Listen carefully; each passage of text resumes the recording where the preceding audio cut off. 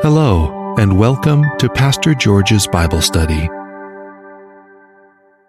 I mean, some So, people say that that's about the book of Revelation, which it may be, which is very true. yes, Deuteronomy 4:2 also says, "Do not add to what I command you, and do not subtract from it. yes, Keep the commands of the Lord your God that I give you." yeah, Which obviously applies to the whole Word of God. I agree. You see, for me, when I read this book, yes, it's talking about prophecy in the book. But how do you segregate this book from the other books?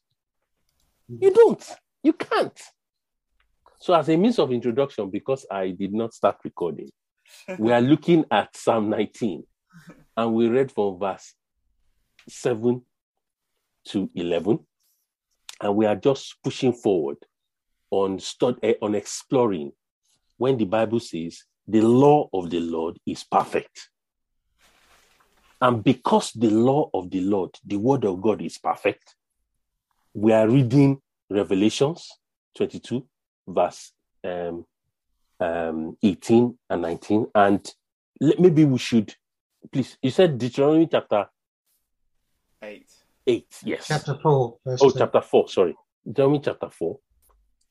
That's where God made it very clear.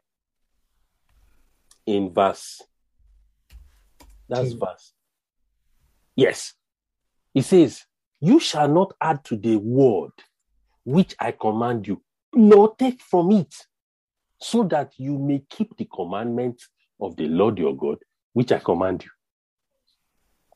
So we see very obvious there. The reason why we must not add or take away is so that we can obey it. How can you obey something?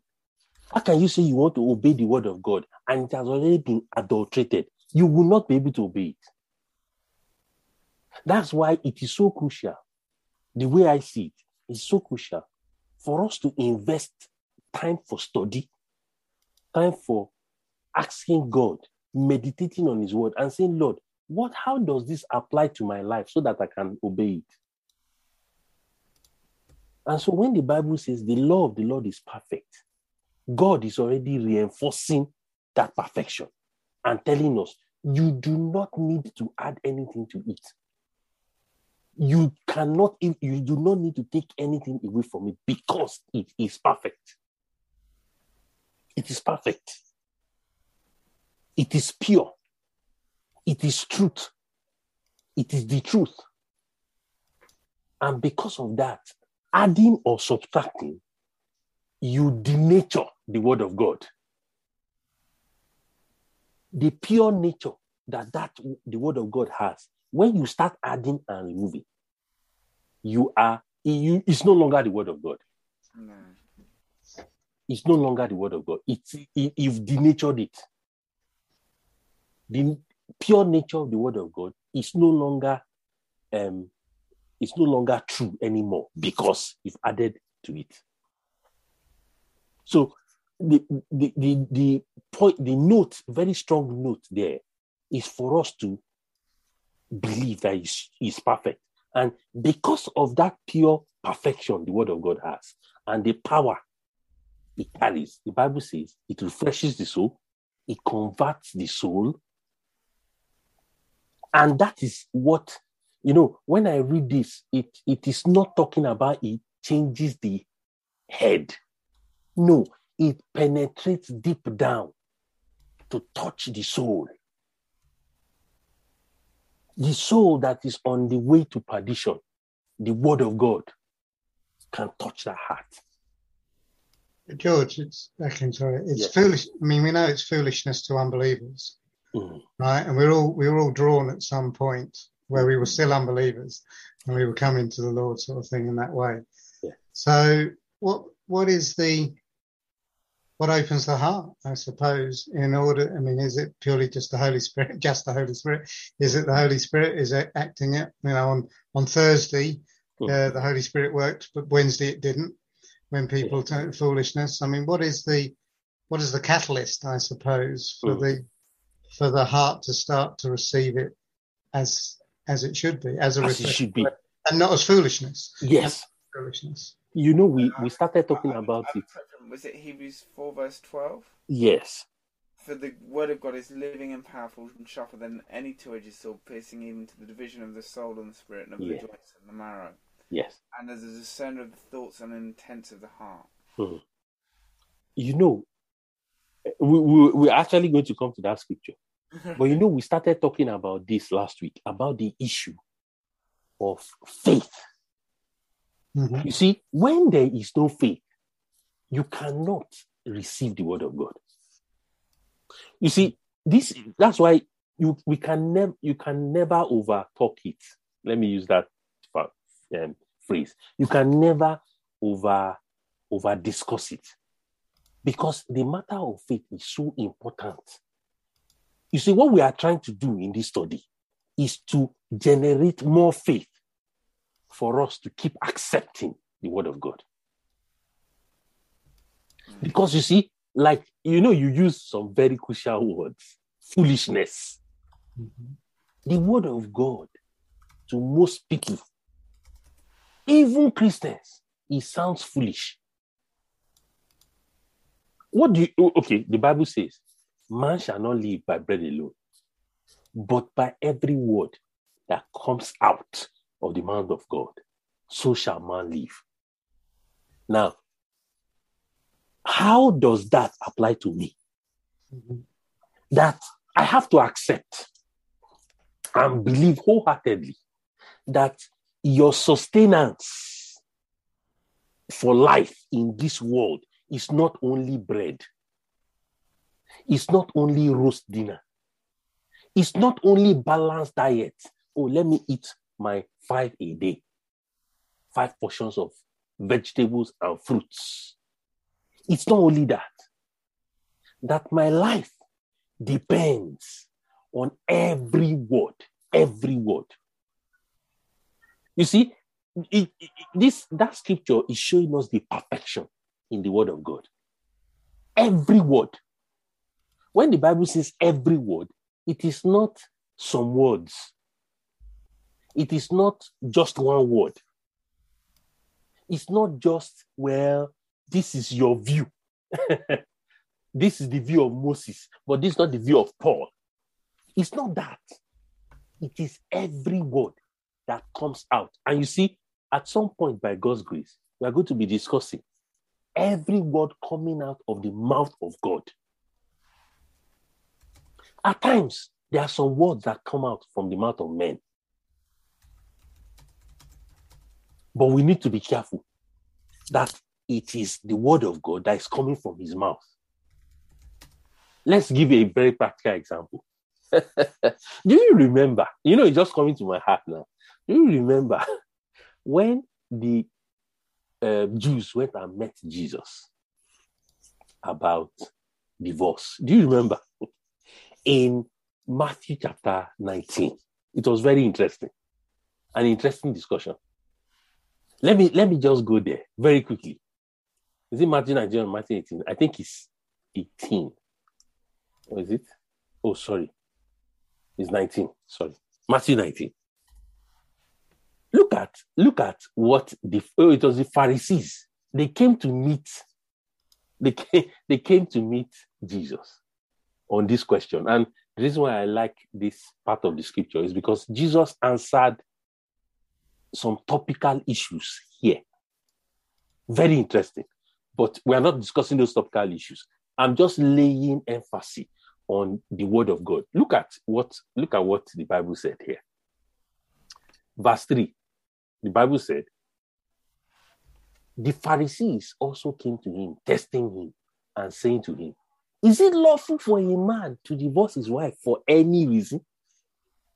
Now, and he answered, have you not read that he who made them at the beginning made them male and female? And he said, for this reason, a man shall leave his father and mother and be joined to his wife, and the two shall become one flesh. So then, they are no longer two, but one flesh. Therefore, what God has joined together, let not man separate. They said to him, Why then? Why then did Moses command to give a certificate of divorce to put her away? He said to them, Moses, because of the hardness of your hearts, permitted you to divorce your wives. But from the beginning, it was not so. Do you see the word of God? Do you know? Do you see how the word of man? It's so, you see, this is so interesting to me because there are so many things you can glean and learn from this portion of scripture. But what we are looking at and focusing on today is this. What God says is so important. At times, because of the hardness of men's hearts, men will even try and lower the understanding, lower the scripture, lower the standard in what God has said. But it doesn't change the truth. It doesn't change the substance of the truth. It doesn't change whatever explanation we are trying to give it to suit our condition, to suit our environment, to suit even the hardness of our heart. It doesn't change the word of God. Because you see, when Jesus laid out, all the things Jesus said there in verse 4, 5, and 6, was it not the word of God? It was true. They even accepted it. But they said, but why? Why did Moses allow it? The Bible said Moses allowed it. The Bible said Moses permitted you because of the hardness of your heart. That is not the word of God. What Moses permitted is different from what the word of God said. Now, we can talk about several issues. I'm just using this as an example to portray what man, when the Bible said, man shall not live by bread alone, but by every word that proceeds out of the mouth of God. Verse 4, verse 5, verse 6 is what proceeds out of the mouth of God. That is what the word of God has said. But what Moses allowed is what proceeds out of the mouth of man. And we have several examples. It's not just on marriage. There are several examples in the world today of what men have said, and they have said it as if it's the word of God. But actually, is that what the word of God has said? Even the Pharisees, in the questioning, they did not deny verse 4, verse 5, and verse 6. They didn't say, no, Jesus, what you are saying is not true. They knew that is what the Bible says. Jesus reminded them. He said, have you not heard from the beginning? He made them male and female. Have you not heard from the beginning? A man shall be joined to his wife, and the two, not 3, not 4, not 5. The two shall become one flesh. Don't you agree with that statement? Then Jesus went on to say, so then, they are no longer two but one. Therefore, because they are now one, what God has joined together, let not man separate. But it sounded totally different from what Moses allowed. And it happens even for us in spiritual leadership at times. That there are some things you ignore. There are some things you don't want to push. And you don't want to, it might even look as if you don't want to hurt people's feelings. And your silence at times can be seen as if, that means it's the truth. That means that's the word of God.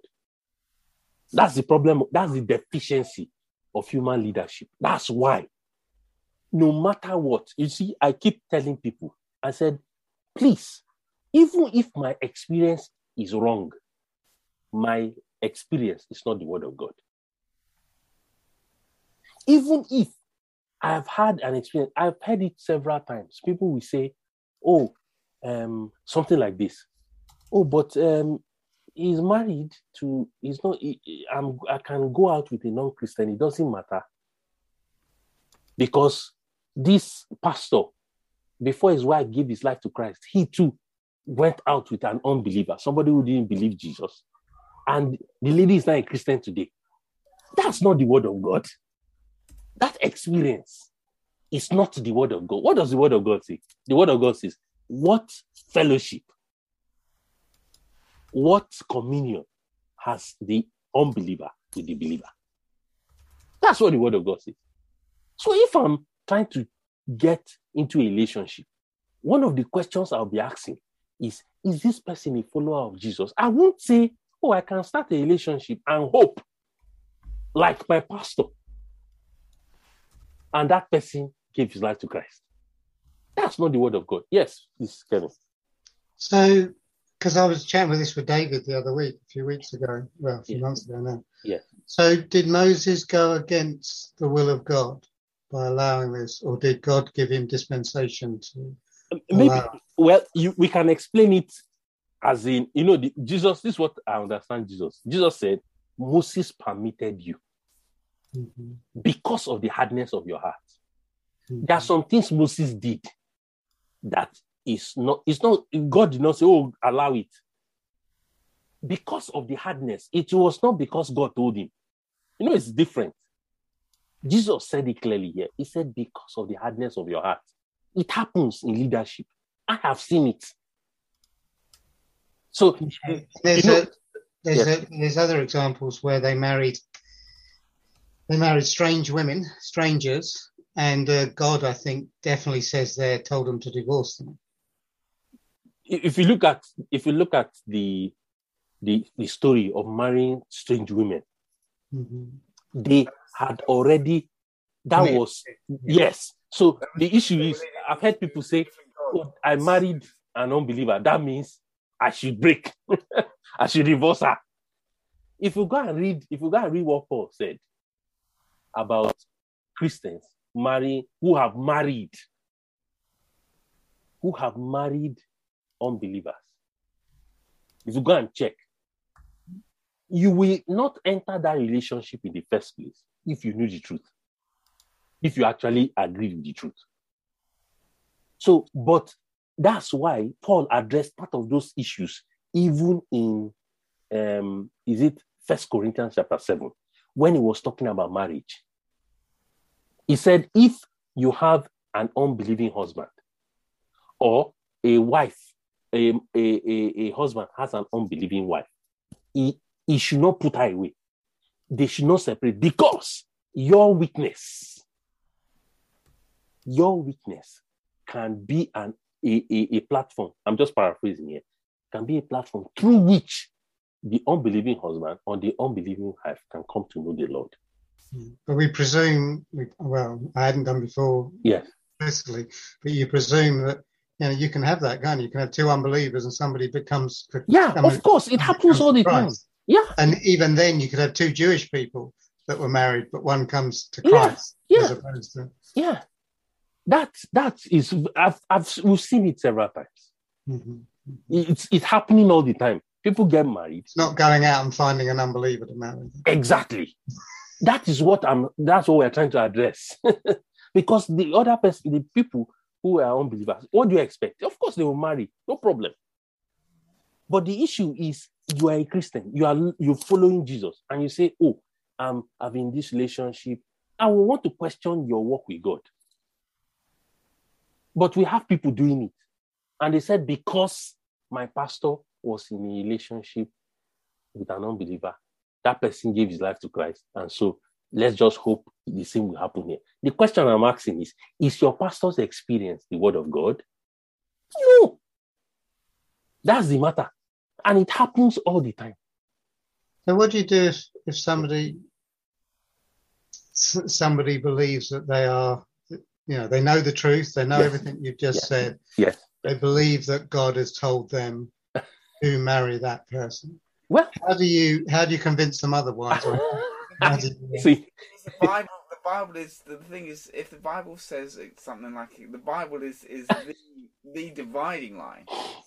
If the thing is, so it essentially goes against the word. God doesn't contradict himself. So, so just to add to that, the Bible is the kind of cutting line. It's the dividing line. So I've had this situation arise several times with people, and they've come to me. I'll show them the word of God. Oh, but God told me, excuse me. And we are coming even to discuss this issue, as in, why is it that when the Bible says the law of the Lord is trustworthy, making wise the simple? We're going to talk about it later. But you see, when somebody comes like that, the question is, God will not tell you outside his word. Whatever God tells you will always agree with the word of God. It will agree with the wholesome counsel of the word of God.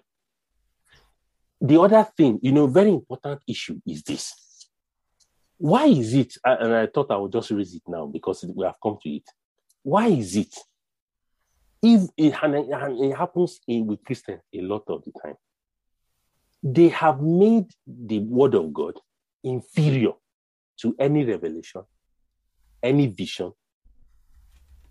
Do you understand? Do you know if Jesus comes through this door now and sits down on this chair and we have a lovely discussion? I have an experience of Jesus, vision.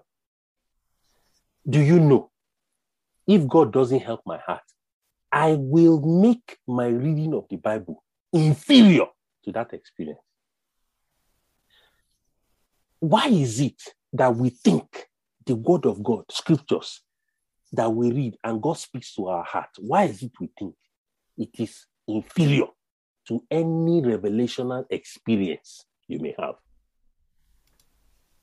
Any revelational experience you may have should only support, should only back up, should only confirm what God has been telling you yourself. Do you know, when the way you sit down and read the word of God and you are praying, meditating on it, asking God to give you insight and light, you think that is inferior to a Christian book that you read. Meanwhile, no matter how powerful the title of the book is, like this one now, True Discipleship, it should only be a confirmation of the word of God you've been reading. It should not be a substitute. It is not inferior. The word of God, the Bible you read, and the scriptures that you understand that have enlightened your heart is not inferior to any Christian book. It's not. But unfortunately, we think the Bible is inferior. We think, it's because this great expositor of the Bible has said it, that means it's true. It's very terrible. I heard a brother was telling us how he entered a church. It's very sad. He entered a church, and when the preacher was going to get up, he said, "Brethren, please close your Bibles. What I'm going to tell you now is fresh revelation from heaven. You won't see it in the Bible. Close it."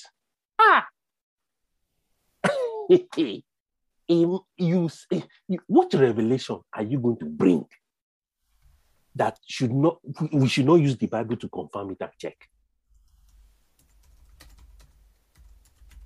Because the thing is, you have the Bereans, don't you? Have the Bereans that actually tested what Paul said, who wrote half the New Testament, against what the Old Testament said.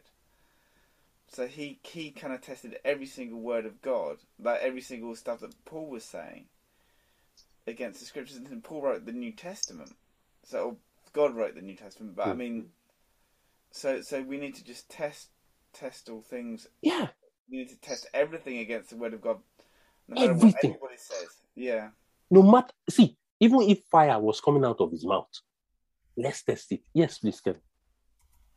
So, I mean, so when somebody goes against the word of God and puts themselves in a an awkward place, an awkward situation, even though they, believe it was sent by God and that God was going to do that, and God's going to turn it to good, etc., etc.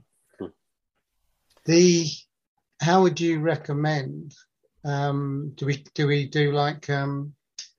It's 1 Corinthians, isn't it? Do we send them out of the city to be sifted by the devil? What would you recommend? How do we? Yes. So with such people, there are some, like, if it is blatant,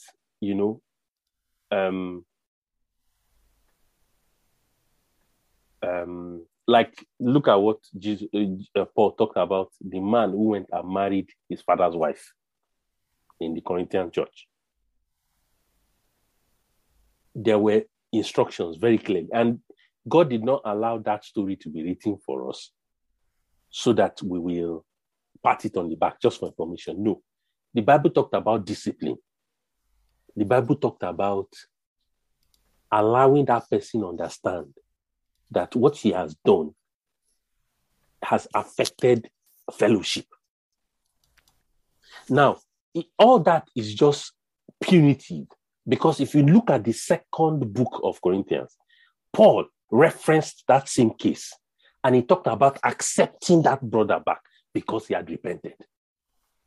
I believe it was the same case, but I've had people said before it. Well, people have said it could have been a different one. Well, I believe it's the same example. But it's only showing us that when those strict measures are put in place, it's not for condemnation. It's for repentance, so that that person can come back to the Lord.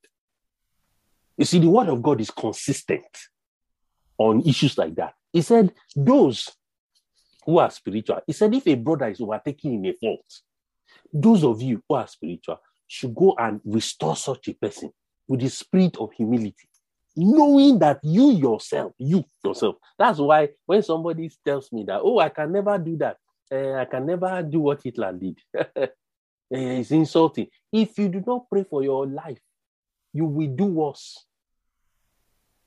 Was I not hearing? Just look, all you need to do is look at the news. Did you hear that story of that young 6-year-old boy? It's very sad. That was maltreated in Birmingham. Arthur, or that's his name. 6-year-old. In fact, if you Sky News has a video clip of how the boy was waking up. The father films all this. The boy was waking up from sleep. He was beaten up, most likely the day before. He was in pain. He hadn't eaten for days. This boy was crying, please feed me. Feed me. Now, this was a lady that did this to this boy. What's the difference between what that lady did and what Hitler did? Somebody will say, Hitler's own was a mass one. Hitler had opportunity to do to a lot of people. You just did it to one person. What's the difference? That's why anytime somebody misbehaves, even if you want to restore a person, restore him with the spirit of humility, because you yourself, the Bible says, whoever thinks he stands should take heed lest he falls. It's the word of God. So that's why for coming to the particular issue you raised, there's a place for restoration. We can only pray for some people. If they stick to their guns, you're not going to force them.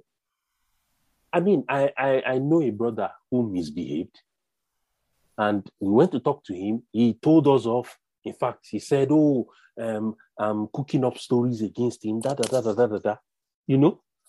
and he was offended. He refused to speak to me. I remember myself and the pastor sat him down, and he shouted and everything, got annoyed and left, and went and started spreading rumors that, I was nasty to him. And I didn't even answer all that. I just went to pray. And honestly, some weeks, I don't know what happened. The Holy Spirit just walked. Some weeks later, he came and apologized. Say, I'm really sorry, what I've said about you. I know I'm wrong, and we are friends today. So for me, those things is God. My own prayer has always been, Lord, help me in humility and with your grace on my head. Help me to obey your word. Let me not be the source of people not obeying your word. So you are not going to force anybody to do anything. You can only present the word of God to them and go and pray. And trust God, that God who owns that heart. The Bible said the heart of a king is the hand of God. If the heart of a king is in the hand of God, is it the heart of another man that will not be in the hand of God? So we can only beseech God and say, oh God, touch this heart. And every case needs wisdom. I mean, I heard a story going back to Native Americans, Red Indians, where the West went out there and witnessed to them, and there was a chief there who had 6-7 wives, and basically came to the Lord, and he was told that he had to divorce, get rid of 6 of his wives. Yeah, those 6 wives died of starvation because nobody looked after them. Oh no, that's what would happen in an Indian situation, sort of thing. So what I'm saying is that the church needs. I mean, it could be just a story, but the church needs to support people. No, of course, definitely. That's all. In fact, yes. In the Indian, I think in the southern, India, where people used to, it still happens today. So if the husband dies, the wife has to jump on the funeral pyre for that. So Christians stopped that, and there was also the fact of, was it the foot binding stuff? Did you hear about the foot binding stuff out in China? So Gladys Allwood, Christians stopped foot binding because that was kind of against kind of, it wasn't things. There was also another thing, I think it was in Africa, where they would have twins, and if there was one of the other twins, they would actually kill the twin because they thought it was like a. So there's so many of these practices that Christianity is practiced, but they're probably coming back today, even though you've got they're actually a lot worse. That if it wasn't for Christianity or for the kind of gospel kind of reaching these unknown places, that it's actually made the cultures a lot better, right? Some horrific things have been done in Christian cultures as well. Yeah. We sometimes think about where we are now, whatever that is. What you and hear from countries are only 100 years behind us in a lot of ways. What you hear from is from the atheists. So you tend to hear from the So it's not actually from the Christians. You kind of tend to hear what's going to happen, but you don't tend to hear the kind of good side of the good side of things. So it's important that this issue of, just going back to what we're talking about the fact that when the Bible said, man shall not live by bread alone, and but by every word that proceeds out of the mouth, that's what brought us to the every word. And checking, at times the word of God, it can be difficult. The word of God in its application can be hard. But you see, that's why everybody falls under that yoke of this. I call it a yoke in the sense that we always have to release our hearts to God and say, God, this is your word. This is the truth. I accept it. You need to help me. You need to help my heart so that I can bow the knee to these instructions. Nobody should be proud and look at it and say, well, it's the word of God. Let's just... No, you see, because it is the heart, and the heart has to be applied to it. God looks at the heart. And because It's only God that sees the heart. It's important that we know that we have to submit our hearts regularly for God to prune it, for God to shape it, so that we can be able to apply the word of God we are hearing to our lives. It's so important. We can't do without it. Because that is the truth of God's word. And the truth at times disagrees with our own perception, with our own thinking. You know, look at this issue we're talking about culture. How do you bring the word of God to change the culture that people have been living in for years? You need a mindset. You need an internal transformation of the heart to be able to bring people to that point. There are some cultural aspects that are totally wrong. It is against the word of God. But people will argue with you and say, oh, there's nothing wrong with it. It's not about argument. It's only about praying and saying, God, can you bring my heart to be? See, it happens all the time. Practically, you know, there are some examples, several. There's this thing in Nigeria, when you are going to get married, there is a flamboyant aspect of a marriage ceremony. So, when I was going to get married, for instance, they bring money. Maybe you are doing the dance or whatever. They bring money and spray it. What I mean by spray, they will just come with notes of money and be on your head. Now, do you know something? I remember, that's why at times when you want to insist that you want to follow the word of God, you will face opposition. I remember during our own wedding, I insisted. I told my aunties, told several people around, I said, please, there is no need to come and show. And people use that opportunity to show off. They use the opportunity to let other people know that actually we are the big boys in town. We have arrived. We have money to spend. So they will come. And do you know how interesting this is? Most of these things is for show. So somebody could go and get maybe £5 in a bundle and shoot. And he said he wants to give the couple. So he will just spray it on the couple, £5. Maybe he brings 100. That's £500. Most times when people actually want to give us money, you know, for your wedding gift or whatever, actually, they could give you a check. And that check could be £2,000, £3,000. They won't come and get £3,000 notes and come and be spraying it. They will give you quietly. I did an experiment during my wedding. I remember I was trying to tell some brothers. I said, all this spraying of money is show. They gathered the money people sprayed and kept it in one side. And then when we looked at the amount people sprayed, compare it to the amount people gave us in secret, it dwarfed it 10 times over. What am I trying to say? You see, the word of God is true. When Jesus said, if you want to help somebody, if you want to give the poor, what do? Do it in secret. Those people who were showing off, they were showing off.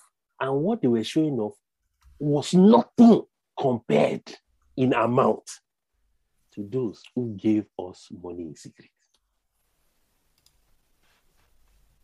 Because you see, to show off is always is superficial.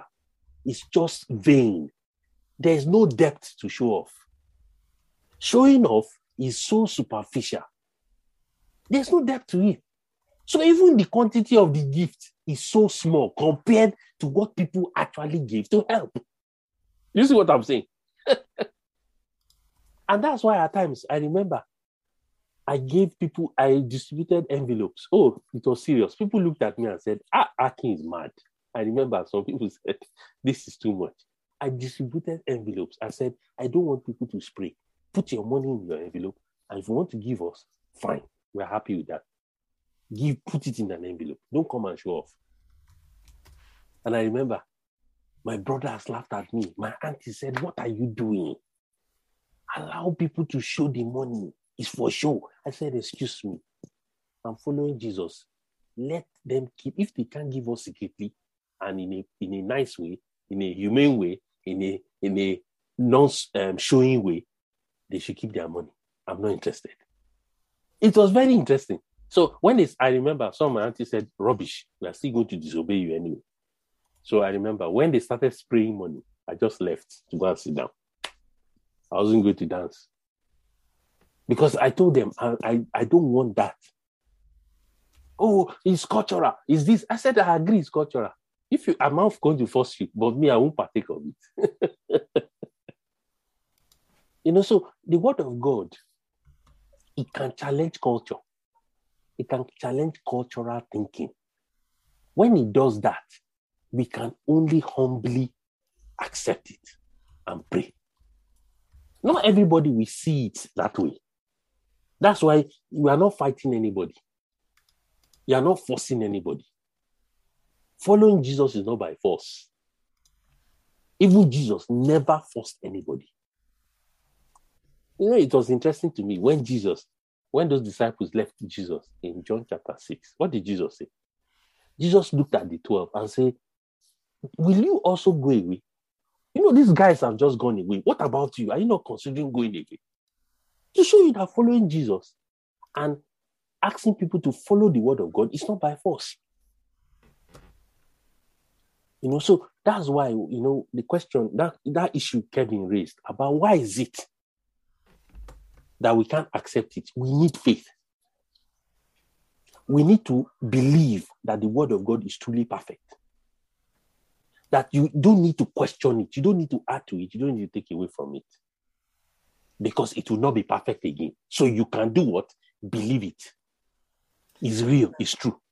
Because I've always thought of, because have faith, because faith, you have faith in like the lift. If you go to the lift.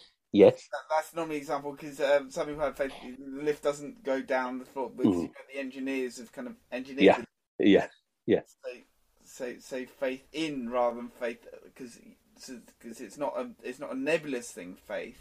Yeah. You have faith in like an engineer in a lift to make sure the physics of that lift works. The word in Greek is pistos, which it also means it comes from the Hebrew word trust. So you have the word that those that trust in the Lord. Yes.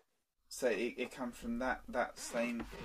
I don't know what the Hebrew word, but that's essentially what the word faith means. So in that language, because it's not a nebulous faith. We have a faith that we know the fact of that Jesus died and resurrected, and we have evidence for Jesus' death and resurrection. We know from history that happened. So we have evidence of the fact of those things happen. It's not a blind faith. It's a faith that we know God has done stuff in the past. He can also do stuff in the future as well. In the future. Beloved brethren, I pray that God will help us.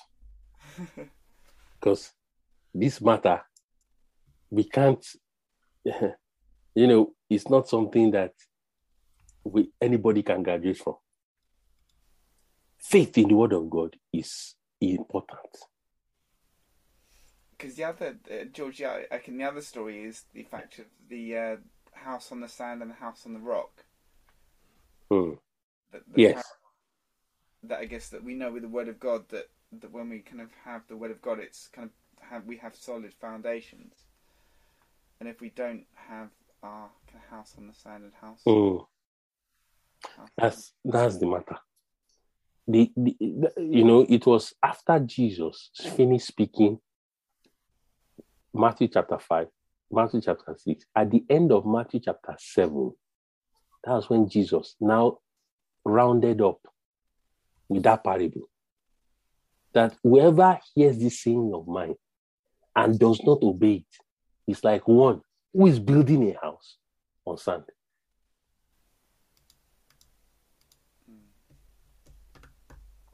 So The prayer now is, oh God, can you help my heart to believe every word that proceeds out of your mouth? Lord, can you help me? Even when it challenges my very fabric, my mindset, Lord, it is, you see, we should have faith in the fact that it is perfect enough to convert the soul, to change thinking. That's what the word of God can do. That's why believing it, accepting it, praying about it, praying over it is important. I trust God will help us. We need help. We need all the help that we can get. Yes. Like without you, we can do nothing. We can do nothing. Without Christ, we can do nothing. This is our very life, beloved brethren. It's our life. So, yeah. It's our very life. That's why we don't, it's because it's our life. And this is what we have to live by. We have no option.